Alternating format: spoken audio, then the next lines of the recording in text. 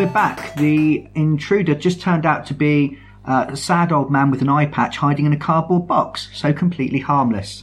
On with the podcast. You say that, but where did the sad old man in the cardboard box get your key card from? What about skullduggery in RPGs, tabletop role-playing games? Because again, you've got that benefit of being able to look someone in the eyes while you lie into their very soul. Yeah. Break their heart with your poisoned words. It definitely depends on the RPG you're playing. Yes, and the group. I mean, things like D&D, Pathfinder, which we've talked about before. You're not less likely to lie because, well, it's high fantasy and you're really good at hitting things generally. Yeah, there's... Yeah, well, you're supposed to be sort of a supportive group, aren't you, as a fantasy team? Yeah, I mean, tabletop role-playing by its very nature is cooperative. Even though you might compete against the dungeon master or the games master or the storyteller's creations, you're not actually in competition. You're all working together in order to have fun. So lying might be something that comes up as part of sort of plot twists or characters trying to get out of trouble or things like that. Yeah. I mean, it has come up inter-party arguments. Yeah, you're into the realm of lying. Inter-party conflict and such like, which is a tricky area we might go into in a second. And I'm sure Colin's got an anecdote or two about this. I can see him grinning already. We've got one way that I mean, when you're sat around playing Resistance, I mean, obviously the game is designed for you to lie. You can say anything, you can act in any way. When tabletop role-playing games often come down to dice rolls. So, for instance, we're sat around, we're playing Pathfinder or Dungeons and Dragons, and you have an interaction with a character. And I'm your DM, I'm playing the character, and I say, yes, when you return, there will be a reward for you, a banquet, a feast, and 1,000 gold coins each for you to spend on shiny swords for hitting stuff with. Yay! And Colin goes, I don't trust this guy, and rolls a sense motive check. Yeah. And then as a DM, you roll a bluff check, or you roll a dice secretly anyway, and then you give Colin kind of an idea of whether he thought the guy was lying or not. Can be quite tricky to police that social interaction in that way. Yes. I think it can serve its purpose, because if you're really, really bad at sussing out when people are lying, but you want your character to be really sort of socially adept, that's quite useful. I like the way our group kind of balances out is often those roles get used when we're not sure. Yeah, I prefer that, because I mean, with the integral thing with role-playing is you're role-playing somebody, so you're acting something. Yeah. So sometimes you can get to a point where somebody's acting something at you and you're not sure whether they're lying or they're just struggling with the acting principle of it slightly. Yeah. So it's nice to have that mechanic as a fallback. Yes, I don't think it's something you should pin a game around. I mean, I would hate to play in a tabletop role-playing game where you go... The guard stops you and demands to know why you want entry to the palace. I lie to him. Roll a bluff check. Yes, he believes you're lying. You enter the palace. I'd be like, what? What's happening? Yeah. And we're moving into the realms where, I mean, role-playing games, ultimately you're telling a story with your friends. It's collaborative storytelling with a rules system in order to simulate the world and to resolve conflict. And to add drama and tension. There's nothing quite like rolling a do or die dice to see whether you're going to survive or not. But you're moving more into the realms of telling and just telling the result rather than showing the thing in action. And as every writer is told, show don't tell.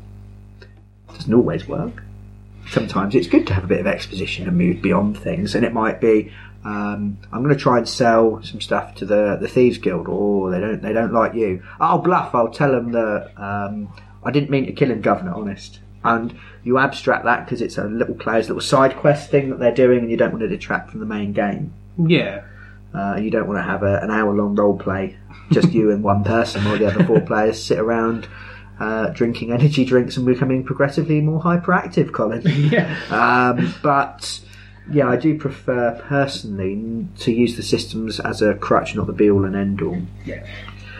When you move into the realms of inter-party conflict, a lot of games masters will stop that, will not allow that, or have seen it. I mean, I've seen many a game fall apart because the players' characters have fallen out and it becomes personal. Because when you're pretending to be someone for 5 hours a week, it can be quite tricky. I mean, Colin, I was DMing this game. It was. I know exactly which one you're thinking about. Yeah, it is the most famous of all the inter-party conflicts. And we'd always said that if the party, say we've got a 5-member party, if 3 members of the party want to go one way and 2 members of the party want to go another, we would stick with the majority of the party and the other 2 would become NPCs. And maybe we'd return to them later, or similar things. But it was the majority of the party rules. But even then, that can still cause trouble, because you're essentially asking 2 players to give up their beloved characters. Yeah. Colin. Okay, it was a high fantasy adventure, playing with D&D. It's D&D. And it was, imagine the Book of Revelations from the Bible, the whole angelic versus demon war. That happened. And to put a long story short, because it was a quite an epic adventure. The aftermath of the war resulted in this kind of post-apocalyptic world, and we were supposed to be set within the last city in the wastelands, called Larrankar, which was a demonic city now home to the Inquisition, which were mostly run by part angel-blooded creatures. That's my setting. Yes, I made this up. It was. It's a very fun setting. Many years ago. Oh, it really was many years ago now. It's about 9 years ago that we played this. I've tried unsuccessfully to write some stories and some books set in the setting, and have failed miserably. But I will return to it one day. Coming not at all soon to your local bookstore. So yeah, we were playing a party who was supposed to be working alongside the Inquisition. In fact, one of our members, the party leader, if you like, was training to be an Inquisitor. But at the end of the first session, we all got banished from the city, which completely threw Brian's story and idea out the window. Might as well have taken outside and burned all the story he had planned. Well, yeah, because you were meant to be the good guys, and then you engaged in some really dodgy stuff. And rather than just ripping the thing out and saying, guys, what are you playing at? Or interrupting, I let you do that, and then the consequences were your banishment. Yeah. And I had to completely rewrite the idea of what I thought the campaign was going to be. But to me, that was actually quite fun. Oh yeah, it was frustrating. It was still one of my favourite campaigns we've ever played in, and I love it. But my character worked. He was a kind of artful dodger, but older. Know-how. Yes, Know-how he was called. Nobody ever found out his real name. I didn't even know his real name. He was just called Know-how. Because he had the know-how. He knew how to... He was a pasta seller. No. Yeah. And he worked with the Inquisition and got banished alongside everybody else and was quite unhappy about it. Bear in mind he's a city dweller in the streets of old London town. Or not London, but Larrankar, but you get the gist. Yeah. And all of a sudden being banished to a wasteland. It was London in the future. Yeah, pretty much. And some party conflicts started when there were arguments about what we should be doing. Several members of the party were taking the piss out of my character repeatedly for being out of his element in the waste, for wanting to go home, for not enjoying lying to the demigods that were running around the city at the time, and trying to stay faithful to the Inquisition, because I wasn't an idiot. Things came to a kind of game-breaking stage when we took on a quest to find the 7 evil books, which we weren't sure what the books did, but they each had their own personality, and it was rumoured that if you combined all 7 books back together, essentially Satan would pop out, because he was dead at this point. But if you combine them all back together, Satan would come back and go, hello, I'm here to wreck the world. If you're scratching your heads at home at this, you've joined Aaron, who looks like just about like he's following along. Yeah. To scratch your heads even more, we found out this and went, right, these books could be really bad. Not even the demons wanted to reunite these books. They were scattered all over the world. And our party leader went, well, let's go find them all. To hide them. That sounds like a brilliant idea. Yes, they're so player character. Yeah, they're so very well hidden. Let's find them and put them somewhere that we know about together, so that no one could find them and unite them. Yeah, it was an odd plan, but you've got to roll with your players sometimes. But know-how went along with it. Majority party rules.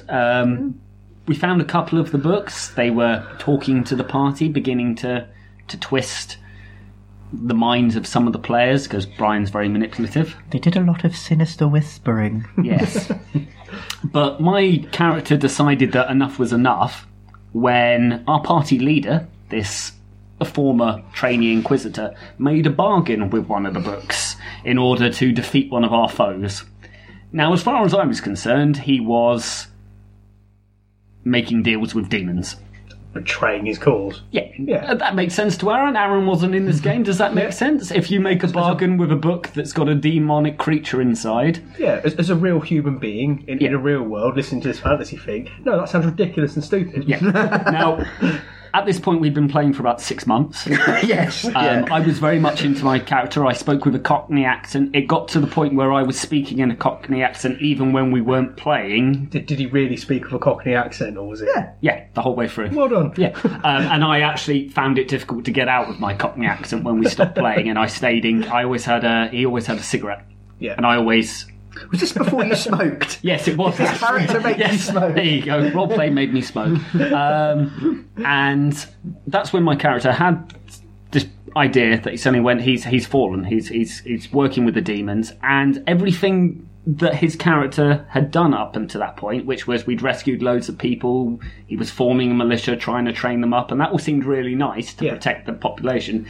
But I decided that's because he was raising a cult.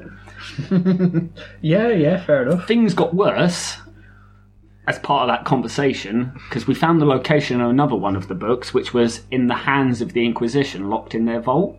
And his idea was to go and storm it. Right, so he wants to steal stuff from his own group. Yeah, at which point, as far as I was concerned, he saved these people, was training them not to defend themselves in the waste, but to raise an army to fight the Empire. Who you were still loyal to. Who I was... the entire time had remained loyal to, and I went, no, I'm not having any of this. So we had a out-of-character discussion. The person in question realised that the party was falling apart when we made the campfire that night, and we all sat in opposite places going, well, I'm not sitting with him. Yeah, but I remember saying, because you've been arguing in character and then discussed out of character, and you said, right, we make camp, and I said, okay, how are you doing that? And you were like, well, I'm not sitting near him. I'm not sitting near him. I'm making sure that I've got my eyes on him because I don't trust him. Yeah. So it she smells too. To end the conflict, the party leader, who had done all these things with the demonic books and was raising this army as far as I was concerned, decided that he was going to retire his character in order to bring the party back together. That's fine. But I was so much into my character, and he hadn't said that he was going to leave just so we could keep the party going, that his character out of the blue went, these books are evil, I'm taking them away. And I went, no, you're not. Because you've fallen. He tried to take off because he had wings, he was part angelic. The entire way, for 6 months we'd been playing at this point, they thought I was a rogue the entire way through. I wasn't. I was a scout. Anyway, you're an urban ranger. I was an urban ranger with... I was paying attention, Colin. Who had a pair of extremely expensive revolvers. Yeah, we had a Western field, didn't we? Had some guns and similar. With preferred enemy cultist, which I believed he was, therefore I got the bonus, and preferred enemy the party, because I believed that they had turned corrupted. And you just levelled up just before, and you said, I don't trust them, I want the bonus to be able to... Yeah. For those who aren't familiar, in D&D, a ranger will get bonuses against specific monster types. So like Aragorn from Lord of the Rings was really good at killing orcs, because he spent years killing orcs. So he, this is orc fur on this here branch. Do orcs have fur? Yeah, why not? This is an orc footprint in this here squelchy mud. An urban ranger, because you don't have different monsters in an urban environment, would instead choose a group. So they'd have a cause or a group of people they don't like. Yeah. So you'd taken cultists, because that was what you were doing. I was helping the Inquisition locate cultists, but then I'd also gone into the party because I believed they were all corrupt. Yeah. Yes. And so all my bonuses stacked. He took off, and because I was 2-weapon fighting with probably the nicest weapons in the game at that point we'd come across, I just went bang, bang, bang and killed him before he even managed to take off, because I also had quick draw and plus 16 to my initiative modifier. Quick drew, sneak attacked him with a single shot, and then put another 5 bullets into him, crit him a few times, critical hits. Yes, I got a natural 20, which was rolling 3d12 plus my... You're talking about numbers again, and that's not fun, as we talked about before. And he went down. Essentially, you would have blown the head off of Satan himself had he not been turned into books. Blown his cover right off. And it ended the roleplay. That was it. It kind of fell apart at that point. It did continue for another week, but I did not take part. I felt very uncomfortable because a real argument ensured afterwards. There was a real life argument. The player in question was very unhappy. Yes. Which I could understand. We had been playing these characters a long time, and he was trying to end the conflict, and all I'd done is gone, well, no, and shot him. And there was also the fact that part of the inspiration for the world was talking to my players and saying, what would you like to play? And there were people saying, I'd like something maybe Wild West or explorative, and post-apocalyptic stuff came up a lot. And this particular character said, I've always wanted to be an angel. I've always wanted to have angel wings. Yeah. And lead a knightly order. And he'd just got his knightly order. And basically we murdered the character he'd wanted to play for like 10 years. I'd also, as an added insult, I'd communicated with the Inquisition and told them about this cult army that was being raised, and they were sending an army against it to wipe it out. Yeah, so you weren't just breaking his dreams, you were pounding them in a pestle and mortar to create a fine dust of despair, which would then blow into his nose so that he would sneeze his own dreams out. It was rather unpleasant. So, Aaron hasn't said anything for a while. What's the moral of that story, Aaron? Well, interparty conflict's bad. I don't know. That level sounds entertaining, to be fair, because it's become a story-based thing. But yeah, it was quite awkward at the time. It was, that to that extent and that level, yes. Other games where we've had inter-party conflict, or we've had characters who have diverging ideas about what we should do, has normally worked out fine. It's that step, that one step you take that goes over the line, and you end up murdering one another. We were also a lot younger then. Oh yeah, I mean this was years and years ago. And actually, I think that has actually inspired maybe that rule coming about of, that we think that there's going to be inter-party conflict, we stop, we talk about it. Yeah, I mean, because everyone turns up to have fun, don't they? That's the thing. That's the idea. It's a game. If that was to occur now, what I would do is if that happened now, I would tell Brian what my character is going to do in these situations, hand Brian my character sheet, and go, he's now an NPC, and write a new character because a fight's going to kick off. I don't want to roll the dice for it. He's no longer my character. They're responsible. There is. I mean, we weren't new to role playing at the time. When you're new to role playing, there's often quite the temptation. You can do anything you like. Okay, Jeff's disagreeing with me. I hit his dwarf with my axe. Yeah. And I mean, you quite quickly get beyond that. But different styles. I mean, playing the same characters for 6 months quite deeply. Cockney accents and all. The character you've always wanted to play. These things are quite tricky, and it can become sort of skullduggerous. So, obviously, you've got a system for lying in the game and such like. I tend not to let you guys roll bluff rolls against each other. I say just work it out. You're role playing your characters. Yeah, if you think that character's lying, then he's lying. And yeah, as a DM, you've got to manage it, but it's also partly the player's responsibility to work these things out, I think. Yeah. And it's always, even just to take a step back from the game and go, right, let's leave it a week. Let's come back to this game next week. Let's play something else. When we haven't let's play Codenames. When we haven't had 3 energy drinks each. Yeah, let's. Yeah. So, I mean, I was concerned in our game of Mutant. We recently had a bit of a party split because of the way the story went forward. So I decided one of the new character I created, I decided to create a bit of the psychopath because the only thing I could think of that would work for going after the rest of the group. Really, who didn't seem to give a shit about anybody else, and I was a little concerned at several points. Like, am I being? I could really pull this down too far and be really horrible to the whole party, and then not want to play. Mutant, however, it's so easy for you to knock that character off, or it's expected that the character died a hero. Yeah. The character died an idiot as well. Yes. As most heroes do. But also did that because it was true to that character being a psychopath. It attacked someone that had done horrible things to other party members, but was in a massive position of power at the time. It fits with the setting. Yeah, it's very bleak setting. And often that kind of thing fits. You don't expect... Although I was going to say you don't expect inter-party conflict in high fantasy. What happens at the end of the first Lord of the Rings book? Naughty Boromir goes off, tries to steal the ring. True. Then he doesn't run the hobbits through with his sword. Yeah, no. He then redeems himself, dying for the hobbits, which is... Spoilers. That's your high fantasy level of party conflict. Instead, whereas... What I ended up doing was playing Boromir, went a bit mad, killed half the party, and handed the ring over to Sauron. Yeah.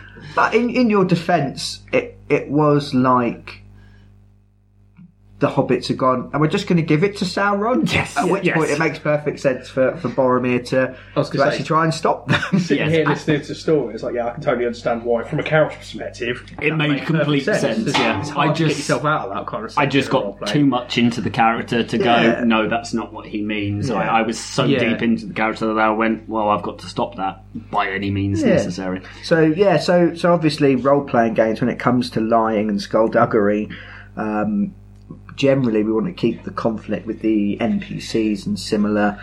There's nothing wrong. I mean, I've done quite a few one-off sessions. You ran one recently, Colin, where we all had very different goals. We're all combined on a mission to go and do something together. Yeah. But actually, it was almost set up for there to be a bloodbath at the end. Yes. But then it would have ended, and it was over, and the story was done. And you'd be like, "Oh, I lost," or "I won." All the games I've run have resulted in bloodbaths at the end, and I always trying to redeem yourself. Yes. This is okay. It's what's meant to happen. It's a cry for help. He's trying to make me feel what it was really like. Those type of things work when you're not playing a character for 6 months. I've gone, right, this will last 3 or 4 sessions, so you're only playing about 20 hours over a month, and then going, have fun, build what you want, and if you all murder one another, it's funny for me. It's fine. Actually, in our last Call of Cthulhu campaign, your character died trying to murder one of the party members as well. But again, that felt organic, and that there was no bad feeling, whether it's because we're better friends or we're older. I think the more high fantasy, the higher fantasy, the more we're the epic heroes going on quests. Yeah. The more the conflict doesn't. Yeah, that was quite a dark game, that Call of Cthulhu game. When we're playing, when you're playing characters.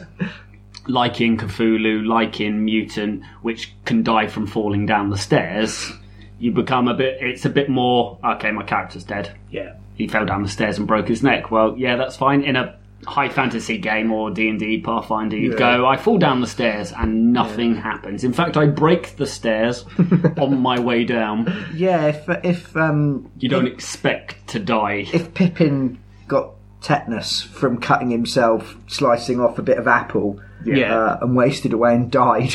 Yeah, when Gimli was chasing after the Uruk-hai, he collapsed from exhaustion and died. He fell over and he couldn't get up because he was in too much armour and he's too squat. Yeah. And it's like when you put a turtle on its back. That dwarves can't stand up. When you're playing those kind of games... he was very brave to go out on his own, really, wasn't he? Yeah, that's very true. Yeah, when you're playing those kind of games, you're more willing to accept death and argument.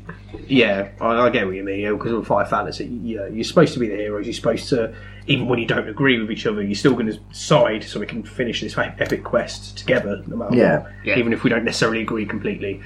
So it can clash in that respect. But your epic quest did essentially involve evoking the greatest demon of them all. Yeah. Greatest of them all. So I was right. No, I don't know what I was right all along. Thank you very much. Fully justified. Let's pick up that campaign from my character. Yes, 9 years on, you've just recounted pretty much everything I can remember. Oh, and there was an 8-foot tall demon child that had a cathedral door as a shield. That's about all I can remember. Right, okay. That was Phil's character. Hi, that Phil. was Phil's character, and he was human.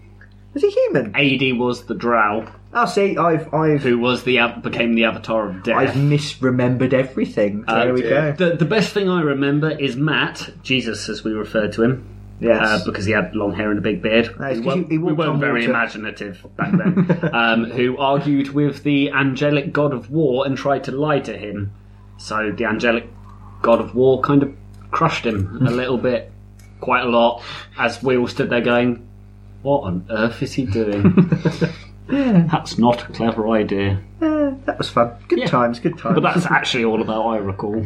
Yeah, but it was, the thing that stands out from that game, even 9 years on, is the fact that conflict was awkward as hell. Yeah, it was really awkward and ended the campaign. And it ended the campaign, and it was... In fact, it ended our roleplay group. Yeah, it did. Because I didn't come back for a week. I then returned, and then the other person didn't come back ever. And that was it. It was the end of that particular group. Yeah. The person who it happened to, their reaction was more extreme, out of character, and therefore that's why they kind of weren't asked to come back. Yes, they did. Which is a real shame. We did have fun games. Yeah, as I said, you're there to have fun, but sometimes the fun... This is a really bleak episode, isn't it? Skullduggery. Not for the meek. The fun... Part of the fun is the immersion, but sometimes that or being, caring about your character, actually getting into character, liking your character. It's like when you read a story, you care more about the story if you like the characters generally. Yes. Therefore, if you like your character and you don't want anything bad to happen to them, you're more involved in the story. You're more, definitely. Although sometimes I play really horrible characters and I really enjoy it. I get really upset when you murder my bad guys sometimes. People are so cool. I generally like all the bad guys. I'm just on the wrong side all the time. That's why we DM, I think. We get to be bad guys. It is fun to be insane and scream at Aaron. Yes, that was definitely odd. I genuinely worried for my life, which put me in character quite well. Yeah. One particularly skullduggerous game, RPG, I'd just like to give a quick mention to, is Conspiracy X, which I know neither of you have played, but I quite like to play, so this might be my opportunity to sell it to you and see what you think. Okay. Well, let's see if we are. You can't see right now because this is a microphone, but I am leaning in with my hand, stroking the short stubble I have, listening to him intently. I'm quick dialing the ambulance now because Colin has started to narrate his own life, which is a sure sign of madness. You need to roll a dice to see whether or not you convince me that this is good. I've got a longer beard than you. No, it's because I shaved. I shaved as well, but I have an attachment. Anyway. You took a capelli beard, so you like mine's better. Well, yours is... That's because you're part Klingon. We've already determined this. Yours is more committed in certain places, and yet severely lacking around the edges. Says Patch Boy. It's almost like... The patches are natural. I do have a patchy beard, but nowhere near as bad. And anyway, I levelled up in Beardcraft not a week ago. That is true. So you can't actually. That was for killing an orc. Yes, with a bar stool, which actually took quite a while and was described in harrowing detail. And we haven't roleplayed since. The missing fourth member of the podcast we murdered. Yes. Anyway, or did we? Conspiracy X is X-Files, the role-playing game. But more so. So the FBI, quite oddly in the X-Files, appears to have a paranormal investigation branch, which everyone knows about and they keep in the basement, but presumably still files expenses reports. So surely someone at the top would have gone, like human resources, oh, you're transferring one of our most promising agents who also happens to be a fully trained medical doctor. Yeah. Where are you transferring her? Paranormal investigations. No. What about that serial killer over there? What about those drug dealers? What about this flesh-eating virus that's going around? Why don't you deal with that? Anyway, apart from, I love the X-Files, but I've just kind of mocked its very premise. Yeah, it did. Yeah. Suspension of disbelief. In Conspiracy X, you play members of the default setting is America, so you might play, one of you might be an FBI agent, one of you might work for the DEA, one of you might be a member of the Secret Service or the CIA. Or you might choose to be somewhere else where there's less abbreviations. Do I need to explain those abbreviations? ME7, PQI, XKA, yes, ABC, DEF. So you will play. You play these people that have access to government funds, government resources. You are approached. The game starts essentially when you're approached by a recruiter for Aegis, a secret organisation that exists within the American services that is there to battle aliens, the paranormal, those kinds of things. Similar to how XCOM's set up in the game. A little bit like XCOM. Yeah. More so, I mean, the new XCOM, is it secret?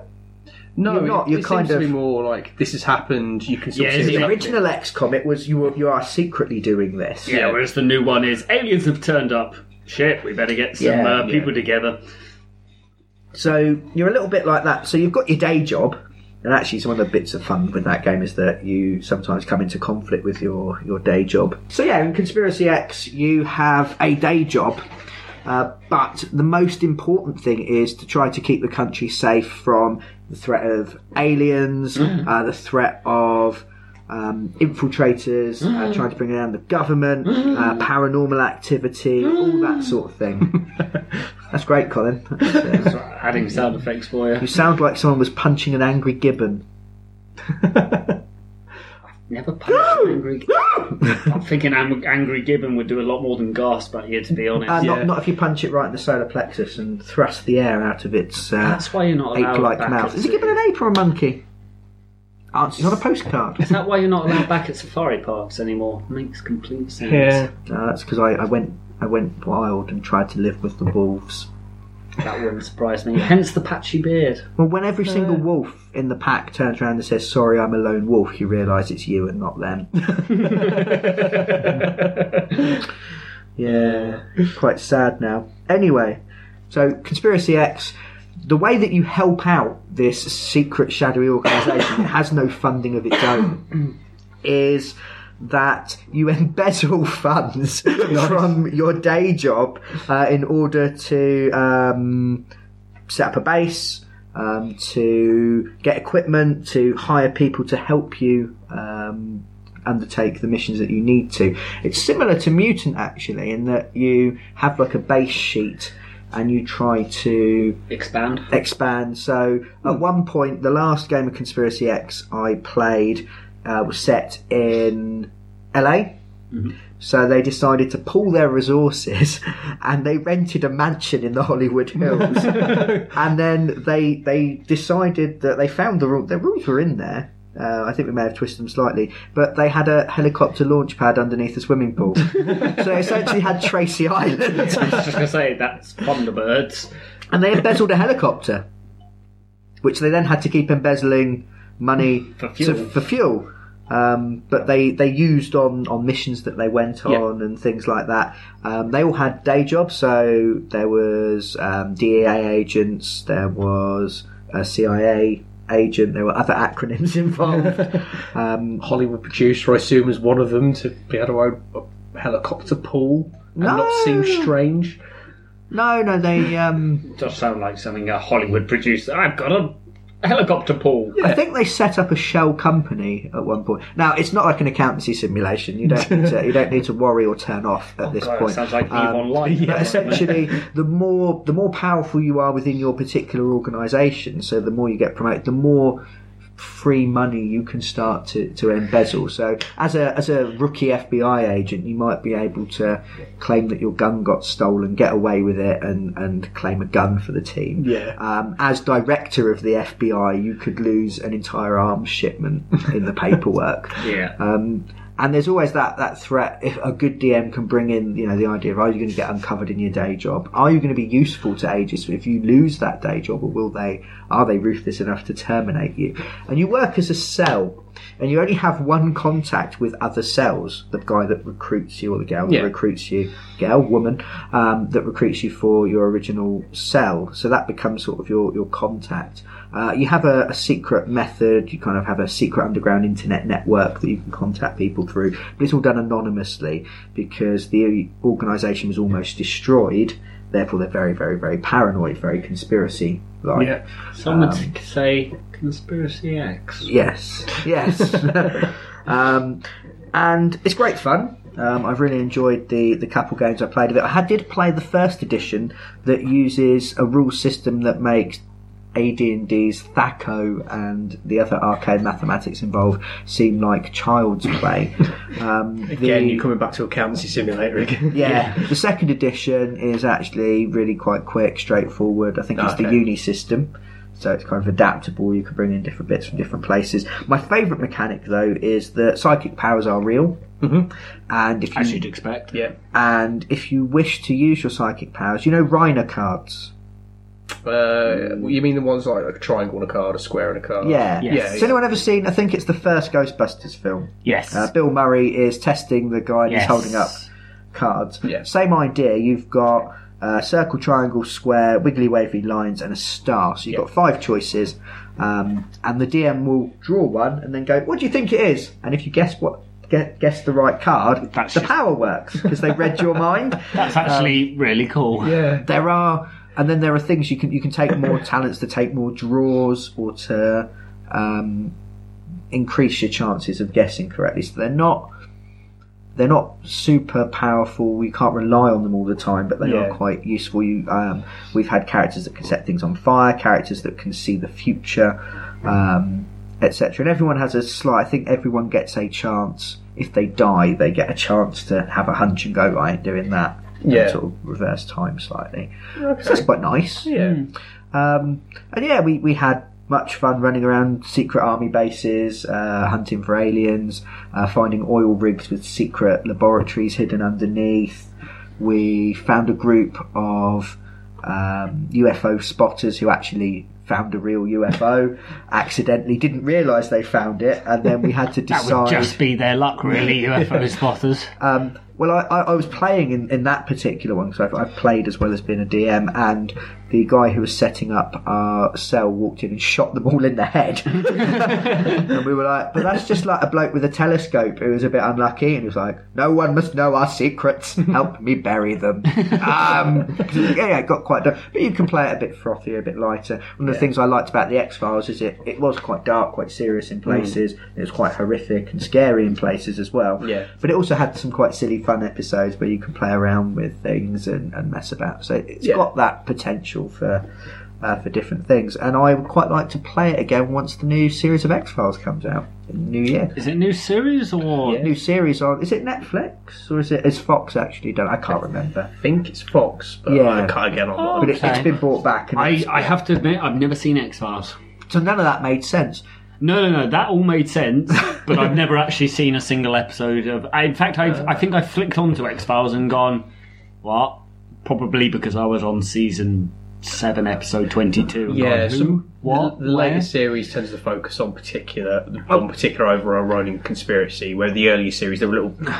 It always had 2 different modes. It had what they called Monster of the Week, so it had an unusual happening of the week, and then it had the meta plot, the overarching plot episodes, and they got progressively more and more difficult to follow, more convoluted, more conspiratorial. I think I've just jumped more paranoid. In and gone, I think it's something I should have watched from the beginning. But having terrestrial TV at the time and having no way of looking back, no Netflix existed back then. Didn't have access to enough information. No. Yeah. Terrible spy. Yeah. But I think I can trace my love of horror, sci-fi, and such like very strongly to watching that at an impressionable age. My mother was a really big fan of X-Files. Yeah. So I used to watch it probably when it wasn't age appropriate, when I was sort of 10 or 11, when it was quite new. Yeah. Probably. Loved it. Lovely. I'm quite cautiously looking forward to the new series. Yeah. Because the later series did get Nostalgia is a difficult thing to replicate. It's not like in the old days. In the old days, nostalgia was much better. Oh, no, yeah. I love my old nostalgia, but new nostalgia, that's rubbish. When I was 10, we had the best nostalgia. I mean, we'd look at Bob the Builder and we'd just be like, "Oh, do you remember that guy? He could really fix it." He could fix You can't do things. that these days. No. Yeah, so, Conspiracy X, I'd quite like to have another go at. If you like something more modern day, maybe with that kind of that intrigue, that conspiracy, that paranoia, that might be a game for people to try at home. Yeah, I do quite like it. I hope it's still available. I should have done some research. I actually quite like the sound of that. There has only ever been one thing, however, that's put me off modern day settings. I know exactly what you're going to say. What am I going to say, Brian? You're going to say the fact that guns aren't deadly enough. Yeah. Yeah. Well, see, this is the thing. In reality, it depends on your proximity and things like that. You can get shot by a hand pistol and carry on walking and not realise it. Yeah. As a general rule, because of the size of them. You know, you see on TV shows somebody gets shot and then flies over and falls backwards. There's not enough kinetic energy for it to actually knock you over. It'll hurt, but you'll carry on walking at somebody. It's the reason why we've got automatic weapons, because you need a lot of bullets to really, really severely injure you somebody cover an or a area. lucky shot. Yeah, but if you hit someone in their trunk or in the head, they're probably going to die from it, no matter what the caliber, really. I mean, that's the thing. You hit somebody in the trunk, as long as it doesn't hit a major organ, they'll walk away. They'll live from it. But they'll probably be down and out the fight. Sepsis Whereas sets in, and the time Actually, bullets are surprisingly antiseptic.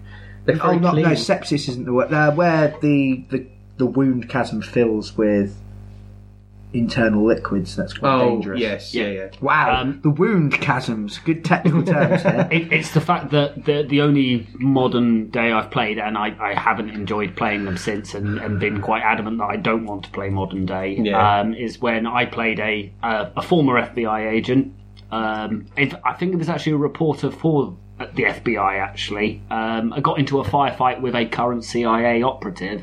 I got shot 4 times. He got shot 4 times. Because that's the way the mechanics worked. Yeah. That was D20 Modern, wasn't it? It was D20 Modern. Takes the idea from Dungeons and Dragons of starting with very low hit points, a single dice, and then going up in dice as you level up. Yeah. So by the time that you start with, say, a bullet might do up to 18 points of damage, for instance, that's enough to kill a level 1 or 2 character with a lucky hit. But then beyond that, actually, that they can take a bullet. Yeah. So you run towards people that have got guns because you know you can take it, and that's that completely breaks the immersion. When it's games like Mutant, which have a lot of guns, it's fine because we're playing mutants, we regenerate health, we're not human. It's also much more brutal anyway. It's brutal anyway. Kill you. Fantasy, stunts. I know in real life, if you whack someone with a sword, they're probably going to die, and yet in fantasy games, you like D&D, Pathfinder, you can take a sword like a champ, but that's because it's high fantasy and you expect that. You can. When I'm playing modern, if I raise my head out and get shot, I want to be at least unconscious, bleeding out on the floor, because that's what bullets do. The D20 Star Wars system, which was sort of based on the D20 Modern and tweaked, had the system that your hit points were actually kind of your luck or lucky grazes and very small flesh wounds. Worked. I remember that working. But a critical hit, or when that all ran out, would damage your actual Constitution score and would be very, very deadly, very, very quickly. Yeah. Actually, that was quite nice. We did play that, and I remember that being fun. Yeah. Conspiracy X, much nastier. Yeah. In that case, I'm sold. You can be afraid for your characters. Yeah, not that I want to die all the time, but if I do something stupid and walk into a room and there's a bloke holding an assault rifle, I don't want to take 80. Tension informs your character. That guy's got a gun, right? I'm not going to run towards him because he's pointing his gun at me. Well, yeah, if you're playing a realistic game, you need that tension there. Yeah. As opposed to D20 model where it was, I'll just run at the There's 30 terrorists in that building. Let's just kick the door in and shoot them all. No. Yeah. There's only 3 of you. You'd be mad to. Yeah. I mean, if you really want to play like an action movie flavoured game, I suppose you could do it that way. Yeah, which is fair enough. Yeah, which is if that's what we wanted to play, then I'd be, let's John Woo our way through the doors. Yeah, we're going to play pigeons flying by. We're going to play Expendables the game. Yeah, then fine. But I think at the time we were playing a quite serious, in-depth role play. Yeah, I think we prefer that kind of thing. I was a weedy little reporter going toe to toe with a current CIA operative, and I was by myself as well. There was no other party members backing me up, and I still brought the bugger down. Yeah, I mean, you might do from luck in real life, but it's not likely. Not when I've taken 4 bullets. No. So, I mean, again, to compare it to XCOM, which sounds a little bit like that with the combat as well, a shot from something could potentially kill you, so you're having to take that into account when you're playing. Yeah. You don't just leave everyone in a big blob together in the middle of the map with no cover, because they'll throw a grenade and murder everyone. Yeah. Okay, I like the sound of this game. Yeah. Cool. I've sold you on it. Yeah. And hopefully I've sold you at home as well. Cool. So that concludes role-playing games. Yep. Let's have a very quick chat, because I'm aware we're running out of time. Or we can have a very slow chat and see what happens. Video games. Now, video games don't handle lying very well. They get very upset, they sit in the pile, they tell their friends, they cry, the discs get ruined, and the manuals go crinkly. Your mum gets a phone call from their mother. Yeah. You end up apologising. Yeah. It all gets very awkward afterwards. No, you have to invite him to the birthday party, even though you don't want him. And then there's like, oh God, what does Fallout want? Why is it talking to Deus Ex? Yeah, Knights of the Old Republic is turned up at my house crying. Oh, for God's sake! Yeah. Essentially, because. And stop me if you think I'm wrong, or, applaud and cheer and anoint me as your king and think I'm correct. That's not going to happen. It's worth a try. Trying a bit of skullduggery there, trying to convince you to do something you may not have wanted to do. You've used up all your convincing us. I was not Machiavellian enough. Yeah. I was telling students about Machiavelli yesterday. It's quite good fun. Anyway.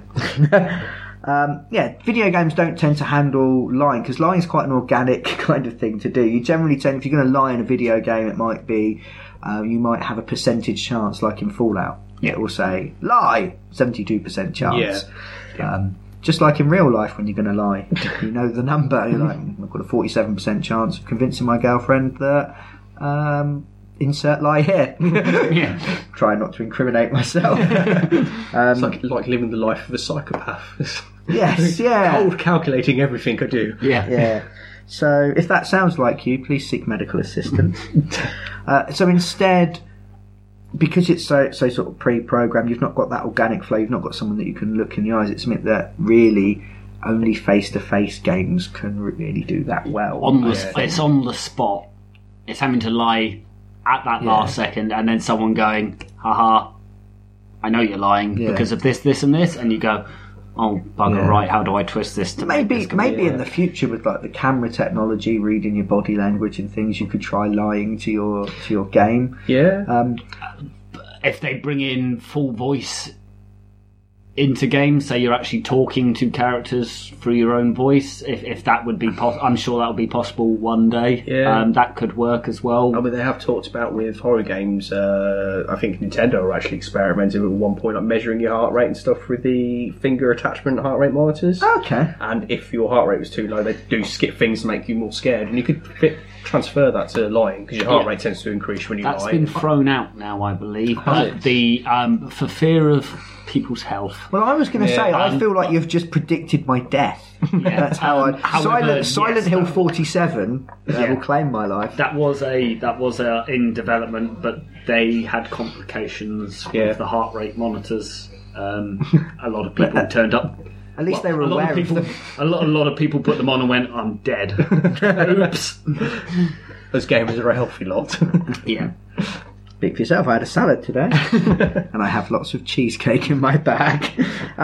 So generally, skullduggerousness is handled through stealth.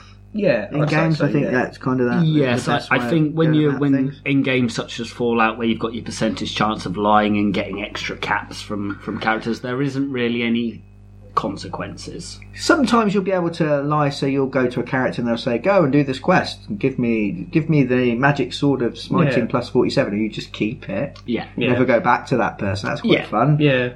Baldur's Gate had some bits like that, or where you would go to the other side, go spy on this person. You walk up to them and go, "Jeff said I could spy on you," but that has to be programmed in. Quite often it will be like, spy on this guy, and if he sees you, then it's game over. And again, the consequences of doing that don't tend to matter. Whereas in a roleplay game, if they went, go and retrieve the plus 47 sword of fire death, and you go, we got it, let's just bugger off with it, you'd expect the DM to go, right, I'm writing that down and I'm going to punish them with it later. But in a computer game, whereas in a computer game, in fact, you could do that in Oblivion, as I recall, with the Umbra sword. One of the Daedric gods wanted the sword, and you could just not take it back, and there was absolutely no consequences. You just didn't complete the quest. Yeah, which we're like naughty kids. We crave boundaries and consequences. We've talked about this before. Yeah, but it's more immersive, isn't it? Yeah. That goes back to the difference between roleplay and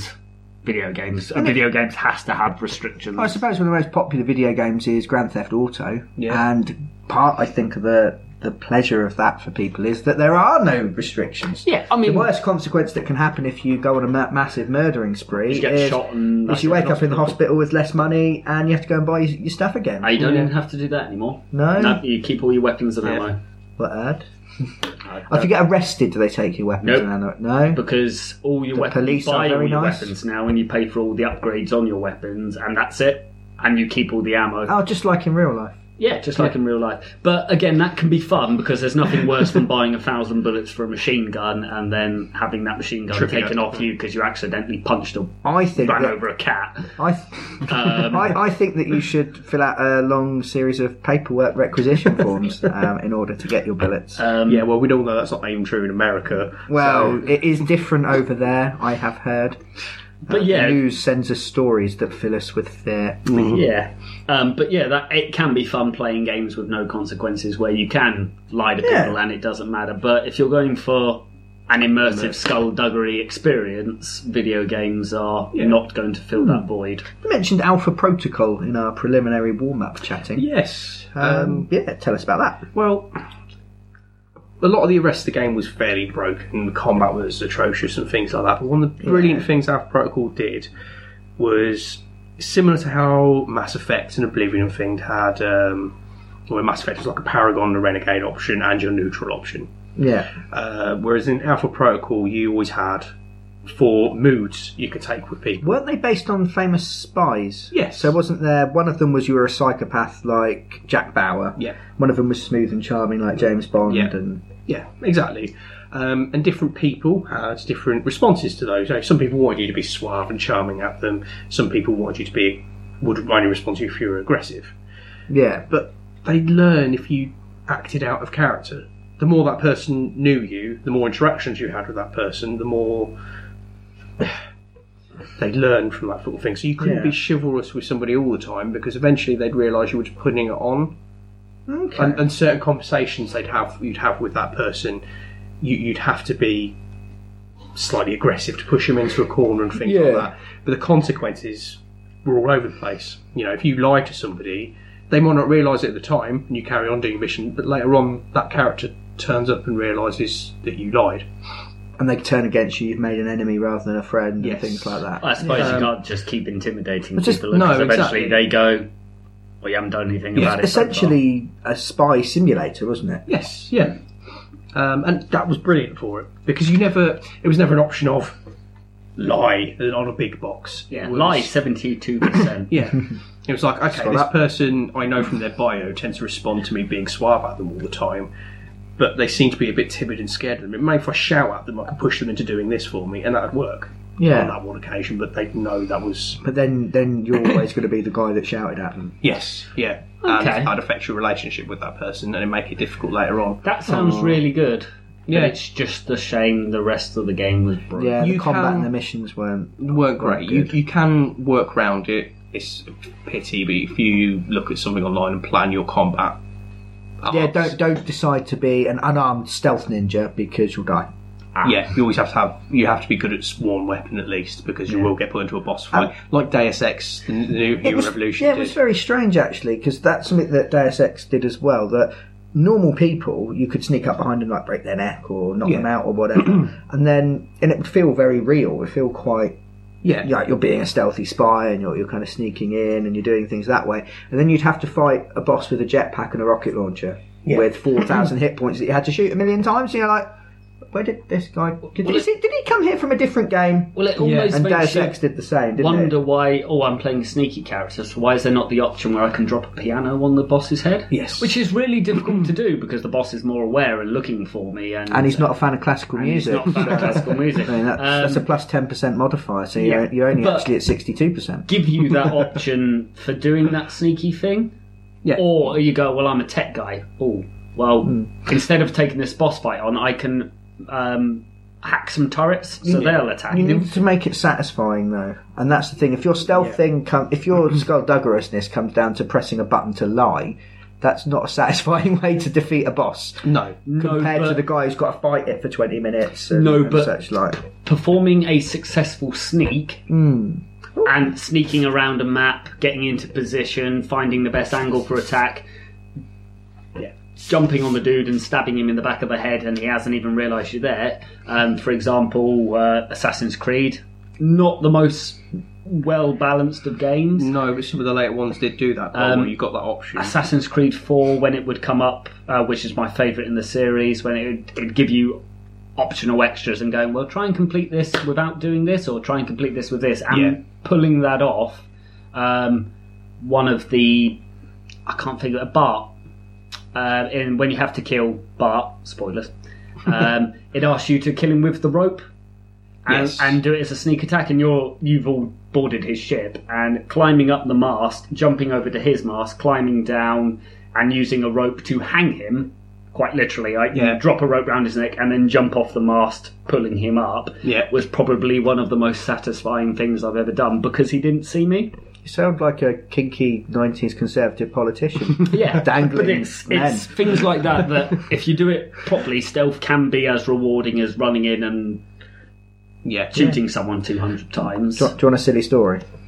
Why not? When I bought Assassin's Creed 2, and I looked at the receipt, it didn't say Assassin's Creed 2, it said Ass Creed 2. It was not, yes. For the last 7 years...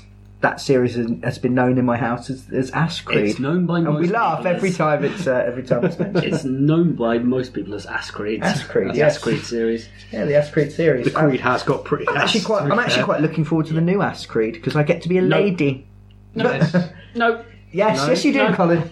No, not as in you can't be a lady, but no, not looking forward to it at all. No? No. I mean, don't get me wrong, I've seen some recent... It's doing the same thing that because using the Unity engine, Assassin's Creed Unity did, where...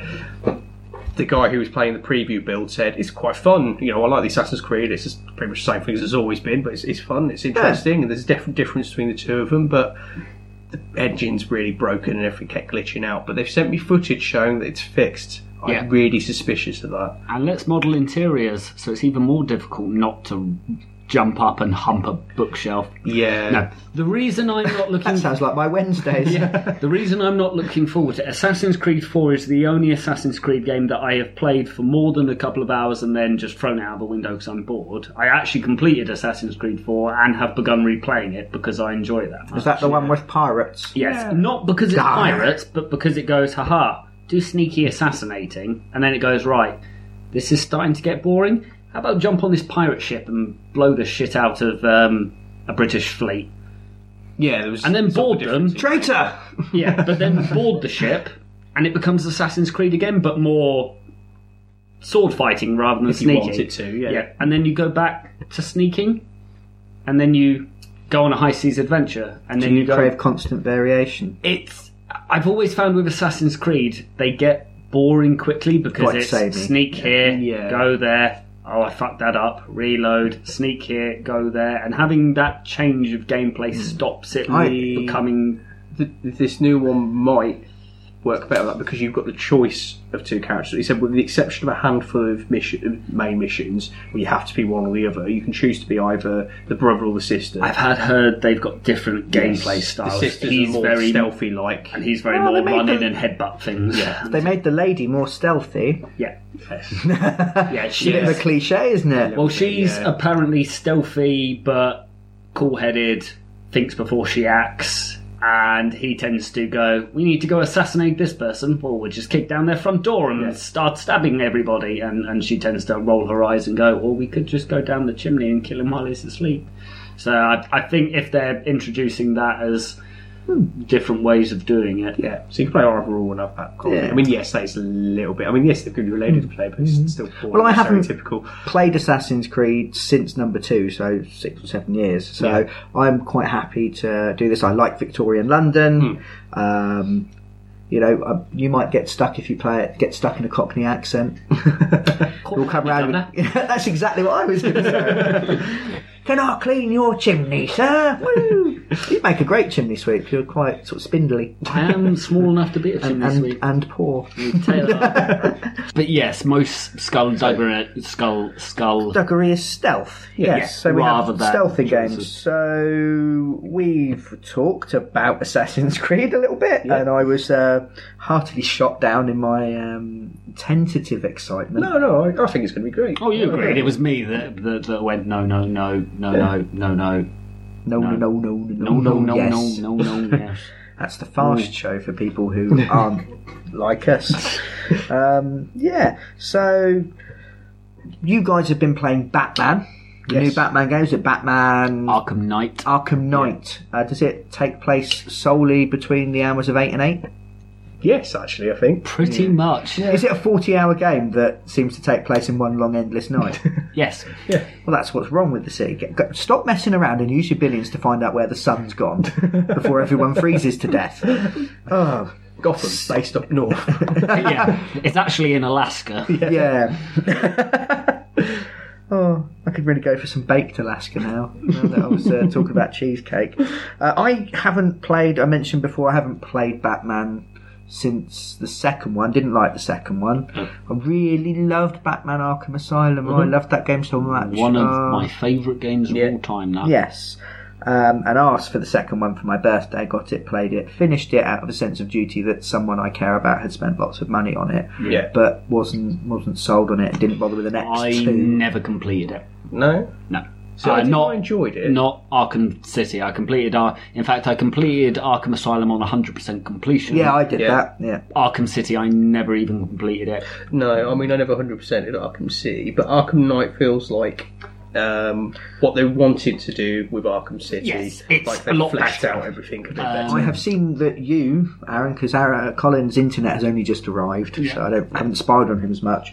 But a lot of the time when you ignore my Rocket League invitations, it was because you were playing lots and lots of Batman. Which I've 100%. They made a lot of 100%. improvements. 100% of it, yeah. Did like a little paper streamer come out the front of the PlayStation, confetti? Yeah, I remember it's just somebody saying cake around the house. And, Yeah? No, his wife just came into the living room, called him a sad bastard, and left again. Yeah. And that's all the gamers aspire for. Can't imagine her saying that to you. No, she does, yeah. Oh, okay. And I consider that achievement now. I think she's a dark How many gamer horse. points? She doesn't seem like she swears a lot, but I can see it happening. But only to Aaron. Yeah, I was going to say.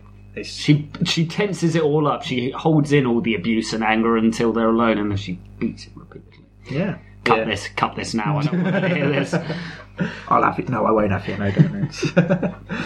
But yes, yeah, Batman. So yeah, I've 100%ed it. Excellent. Well done. So you can tell us everything about it. You can give us the most considered opinion. Do not spoil.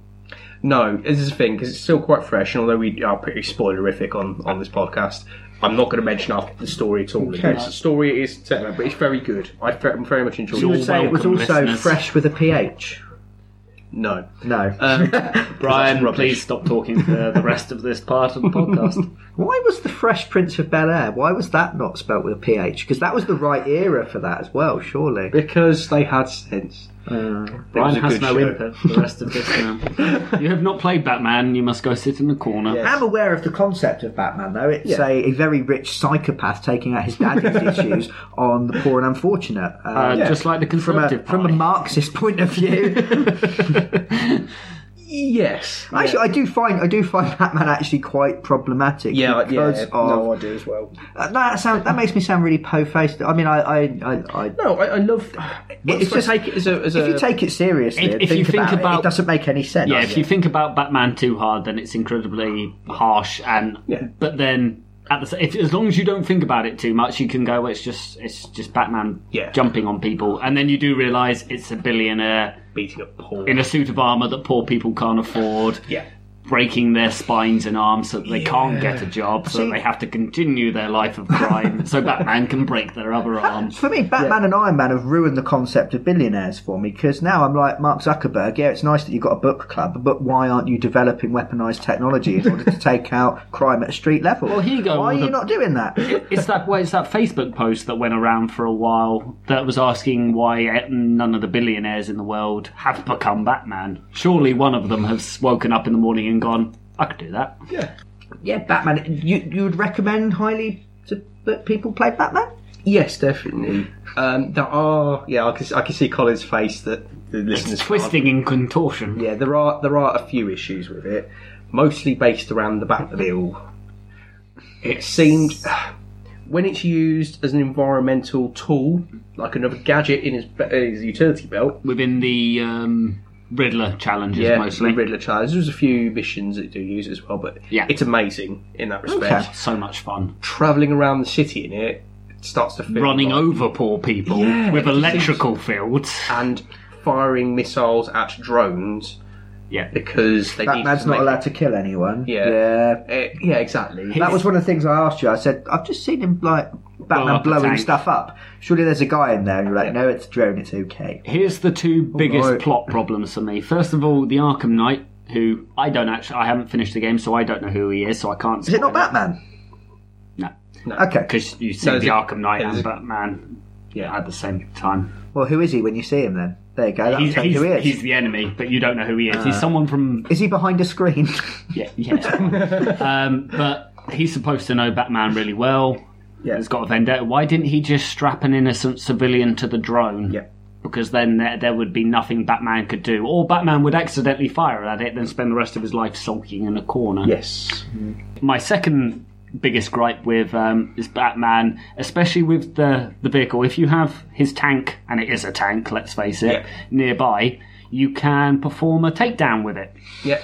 In which you punch a man into the air, then in slow motion the plastic vulcanized bullet comes firing out the gun, hitting the guy in the side of the head, catapulting him 20 foot in the opposite direction, laying unconscious with quotes on the ground. Now, I don't know if anybody knows what happens when you shoot someone with a rubber or a plastic bullet. It actually hurts more than a real bullet. I don't know that out of experience, but it doesn't break nerve endings, so it actually hurts more than a real bullet. Yeah. If you shoot someone in the head with a 50 millimeter, 50 millimeter plastic rounds, you are going to kill a man. No, actually, what you do is you break their spine, and Wayne Enterprises was actually founded on the Wayne automated wheelchair. So what Batman's doing is he's actually using the criminals to fund his own fight against them. Again, that would be fine. Skullduggerous. So it is, that would be fine if he hit them in the back. I could almost believe that, but he hits them in the side of the head. The one thing I did enjoy about the Batmobile is shooting poor people in the head. No, was the RoboCop-like security system fitted on it. If you're off in the distance with your detective mode on, you could see through buildings and stuff like that, and you know where the Batmobile is because it's attached to your suit.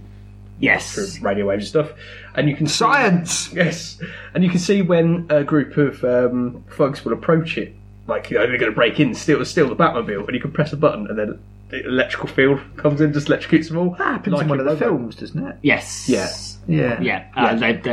I would like it to have a South African style flamethrower on the side. Well, it might as well have, because when you're driving at 18, 90 miles an hour down a street, you hit a crook, a poor person stealing from a shop. You don't kill them.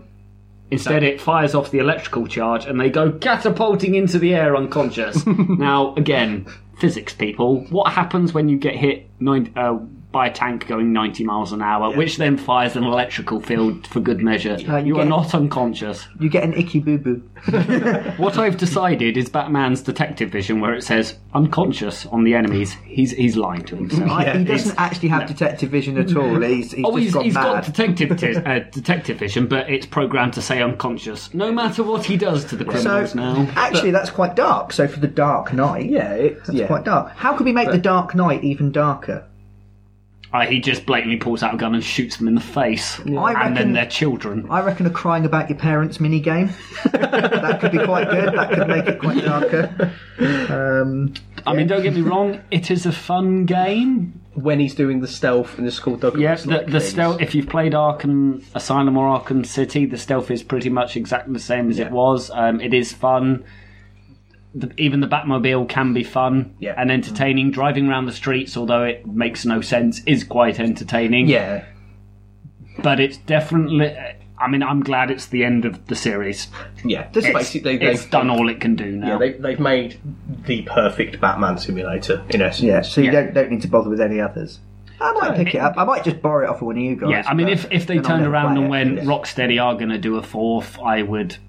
sigh and be disappointed. I don't think they will, because I mean they outsourced that prequel to another studio, which we don't count anymore apparently in the trilogy, which was terrible. It wasn't. There were some good bits about it when he's doing the crime scene investigation, which they put into this one. That was really good. He'd like find evidence and then reconstruct like a wireframe video of what would have happened, so we could figure out where the next piece of evidence would be. That was very clever, but the rest of it was just a bit bland. We're bringing in this secret villain that Gotham's never seen, well, it's the Joker, because he's all over the box art. But you'll have no idea who this villain is with the chattering teeth around the corpses. What's going on here? It's the Joker. we know this, and he's dead, by the way, because you killed him in the last game. Yeah. So hooray. Aaron, what have you been playing that's been particularly skullduggerous recently? Well, I have been playing Big Robot Limited's Sir, You Are Being Hunted. Or, if you change the gender in the game... Madam, You Are Being Hunted. Which I love. Yeah, it's just a little switch, changes the name on there, and it announces you as, oh madam, this is happening to you now, you best look at this. Okay. Yeah, just a little touch. Which it massively endeared them to me before I even knew anything about the game. You told me that quite early on, and I went, ooh, yeah, just because it's a nice little touch. Yeah, I like that. Nice little thing. Well done, you guys. Yeah. It's a stealth game in essence. You are playing some form of scientisty type person, but you pick your class at the start as sort of change the difficulty and things. And your experiment has gone wrong and exploded. And you've got a standing stone you use to teleport to these islands. But the power nodes have all scattered all over the rest of the islands, and you now have to find them. Unfortunately... Just like in real life. Yes. Yeah. Unfortunately, the islands are inhabited by human-hating robots who are hunting you down. Of course. Very much like British fox hunting. So, yeah, the whole point is to sneak in and steal these power nodes from them and bring them back to the standing stone so you can teleport away from the islands. Yeah. It's built in the Unity engine, so it's not necessarily the prettiest looking of games. Yes. Sorry, that's nothing to do with game. But at uni, I have to work with the Unity engine, and I'd rather grate my own face. I've seen it's a Unity engine, so surely you should love it. You're looking at me like you're going to grate my face. That's exactly what I was just thinking. We need to put a pun count on so that I can stop. Sorry. No, the pun was fine. It was the fact that you mentioned that word again. It's something pulsating. This isn't a feeling I've got as a non-programming person that Unity can be quite much of a pain in the backside to program. When we very briefly were going to make a game, that was the first choice of our programmer. Yeah, but I wasn't going to program it, so that was fine. But I have to work in it, and I hate it. Fair enough. It can be difficult, but they've done a brilliant job with it. Okay. If you know what you're doing. Yeah. I just don't know what I'm doing. I hate this thing because I don't know anything about it. That's how wars start. more credit due to the guys who created it. That they've done such a good job of it. Everything feels very sparse. Yeah. There's not much on the hood, thankfully. Yeah. So it's not overcomplicated, which is good with a stealth game. You need to be able to see what you Sorry, can see. it's just that you said the hood there for a second. It was like, what game is this? Sparse in the Hood. What type of island are we on? By the rap group, No Rappers Here. Sparse in the Hood. I ain't got no guns, ain't got no Apologies, bitches. please continue. So everything's very sparse. There's limited amount. Well, I wouldn't say limited amounts of sound effects. There's not loads of them everywhere. The music's not on all the time. But obviously, with a stealth game, it's when it's there, you know something's going on. Okay. So it's very clear and stuff. So you can hear the robots quite off in the distance because they chunt to themselves in stereotypical upper class quips. Oh, so they're tough robots. They are tough Even robots, better. Yeah. There's even the middle class squire who patrols the villages at certain points of the game, who's non-violent and won't attack you unless you start stealing from them, and then he's going to get you. Leave you alone. It sounds delightfully quaint. It is. Yes. It's in a steampunky kind of style, isn't it? Yes, yeah. Because you've got that kind of that Victorian-ish feel, but with the robot technology. Yes, yeah. And you appear to have a butler who's trying to lead you through the stones over some sort of radio device, I'm assuming. But you can hide in long grass because you're wearing a tweed jacket, which excellent. keeps you well hidden, which is shown on a small circular bit at the bottom left of your screen with an eye that gets gradually more prominent the more visible you are, and some little concentric red circles that expand out the more noise you're making when you're running or anything like that. As we've all had happen Sounds when we go out at night. Far Cry mechanics for sneaking. Yes, yeah, and it works really well. Robots have got.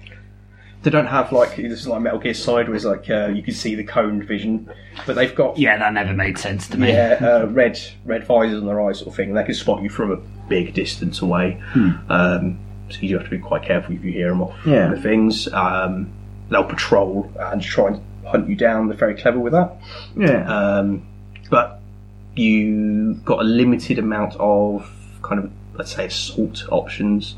As you're breaking through the houses and stuff to find food, because you've got to keep your vitality up, because you'll starve to death if you don't. So we're not a robot? No, you're human. Okay. Which is why they're hunting you. Yeah, keep up. Yeah. Sorry. That was a bit harsh of me, actually. I'm all sad. Did you say that earlier and I missed it? I said, human-hating robots. I did implied, but I didn't really specify. No, I should have got that. It's fine. So If I managed to get it. so you've got various different types of robots that will hunt you down. Yeah, you say limited assault options. You can fight them? Yes. They occasionally will infight. There's different groups of them that want you. Okay. And you can raid their bodies, you can find weapons in their houses and things like that. Most of the weaponry is distraction-based, so you'll find Victorian toy trains that you can set up will make a noise that will crawl over. Bottles that sometimes are filled with drink that can restore your health, your vitality, and then once they're empty you can use it to throw and shatter off in the distance. Yeah, we've all done that. There are bear traps. Obviously they're used to trap humans, but you can use it to trap and immobilise the robots, but it won't kill them. So for a second there I thought you'd gone quite urban. There's bear traps, man. There's bear traps. They're like everywhere and thing. It's okay because it's a sparse hood. Yeah, so it's it's sparse hood. That's because the traps have caught everyone. Yeah. You've got hatchets and things like that which you can use, but you have to be out quite close. You've got the shotguns that they're equipped with. You can steal them off those, but they are stereotypical hunting shotguns. You need to be quite close, and they're presumably quite noisy and will attract the attention of robots. Yeah, so you've got a shotgun, revolver, and a rifle you can find. And ammunition. You've got limited inventory space. You can only hold so much of this stuff. But they cause a lot of noise. So if you fire it, you might kill off one of the robots, but you'll attract 6 more at the distance. Okay. So you can use it as a distraction method. How much of it have you played? I've managed to clear one full island's worth of the standing stones. So it seems to be 3 islands, one in each of the compass directions that you travel between with boats. And that's taken you... I've played it for about 3-4 hours. Okay. It doesn't mark up where the standing stones are on the map. So you've got to properly search. Organically search. Yeah, you'll see like white smoke off in the distance, which is where they've smashed into the floor. And that's all you've got. So you've got to try and remember the maps, which are all procedurally generated each time you start a new game. So it's different. It's almost like a roguelike. Yes. Is it permadeath, or can you save and go back? You can save and go back. Every time you get to a standing stone or a bow, you've got a choice of saving. Okay. It's PC only? Yes, as far as I'm aware. PC only. There is a multiplayer component to it, where you can race other people to find standing stones. The person with the most wins. Okay. Against the robots. So I haven't had a chance to play that, unfortunately. Yet. That sounds intriguing. Yeah.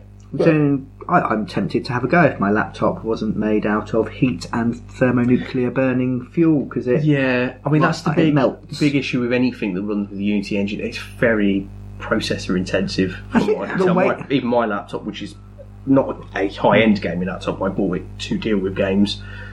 I hear the fan whirring to keep everything cooled down, and I've got it on medium settings. It looks fine. There's nothing wrong with it or anything else. And again, the programming in it's not the problem. It's the Unity engine does that to everything. Every game is programmed. So they've done a lot with what they've got. Might need to chop this, so I'll leave a slight pause. Yeah. I think Wasteland 2 was done in the Unity engine, and I got quite far in that game, but I couldn't ever play it for more than half an hour at a time because it'd make my laptop melt. Yeah. And I'm really looking forward to it coming out on PS4 later this month so that I can play it. Yeah. Because I really would have liked to talk about Wasteland 2 when we talked about post-apocalyptic games, but I think I've played 7 or 8 hours, but in tiny bite-sized chunks. And what I really want to do is book a day off and play it and just get really into it. And I just felt I couldn't talk about it. Yeah, I mean, this probably is best being cut, but I think the reason for it is Unity runs off the processor rather than the graphics card, which keeps the cost of the engine down. Yeah. And it's supposed to be more accessible because it runs off the processor rather than the graphics card. So it's less problems. There's less problems, but the problem is with the way we build games now, and games have to be big. You can't just make 1980s Mario again because that'd be shit. Yeah. It's not built for it, which is why we know this year we're not. They've thrown it out the window. They told us Unity is redundant and no point learning it. And so my last 2 years of work has been pointless. Is that what you've been learning? Yeah. And it's pointless. Nobody uses it now. Everyone's turned to the Unreal Engine, which is now free. Oh, right. That's really why. Yeah, I was going to say because Unreal's been about for ages. Yeah, but Unreal 4 is Unreal 5. So Unreal 4, I think it is now free for people to build games on, and is better. They'll be moving towards that more likely, everyone will be switching to the Unreal Engine instead of Unity now. Yeah. Okay. Yeah. That's good. So, yeah, I'd be quite tempted to pick that up. I find stealth games quite frustrating, though. It depends how well they're done. Yes. Yeah, well, I played Dishonored, I've played Thief, and I've played Hitman, which are all fairly recent games, the recent iterations of those. Yeah. Well, Dishonored's fairly recent anyway. And I always felt, they give you, most of those sorts of games, they give you a score at the end. That's always a bad sign. And it encourages you to be stealthy. And I feel like I'm not playing correctly or not playing well if I get caught and then sort of murder my way out of the situation and get to the end. So I end up quick saving and reloading all the time to try and do every bit perfectly, and then you don't get that organic flow. And I find that I don't play much of them because I want to do it properly. I don't know. It's probably a fault on my end, but I want to enjoy it. I rush out and I buy these games. I bought Dishonored the day it came out. I've been a Thief fan for years, but the moment I got Deus Ex, the Human Revolution, which is maybe a little bit older now, but the fact that I could load up on guns and just go and murder people, I was like, thank God for that, because I can actually enjoy the game. Well, the thing with stealth, there's things that developers and keep messing up. First of all, don't keep score. If someone screws something up, ends up shooting a guy and having to hide his body in a cupboard somewhere, well, that's fine. You shouldn't give the guy an F for doing it because it's frustrating and makes people stop playing the game because they haven't done it properly, like Brian. Yeah. Second of all, byword for failure, Brian. Give better clarification on enemy placements, maps, because often you have to play the level multiple times to learn. It's a bit of a trial and error system, where if it then punishes you and goes, you didn't do it very well, you need to do this mission again. Yeah, you end up replaying. I don't want to do the mission again. I want to find out what happened to Jeff and the guy he's looking for. And third of all, when... The voice went strange there. I mean, Batman 8 actually, I think, has balanced it the best way with the stealth and action gameplay, where when you are going in stealthy and you fuck it up because you press the wrong button and just dive bomb straight into the middle of the enemy going ta-da with jazz hands, it gives you the fighting mechanics to make up for that mistake, and it doesn't feel like you fucked it up.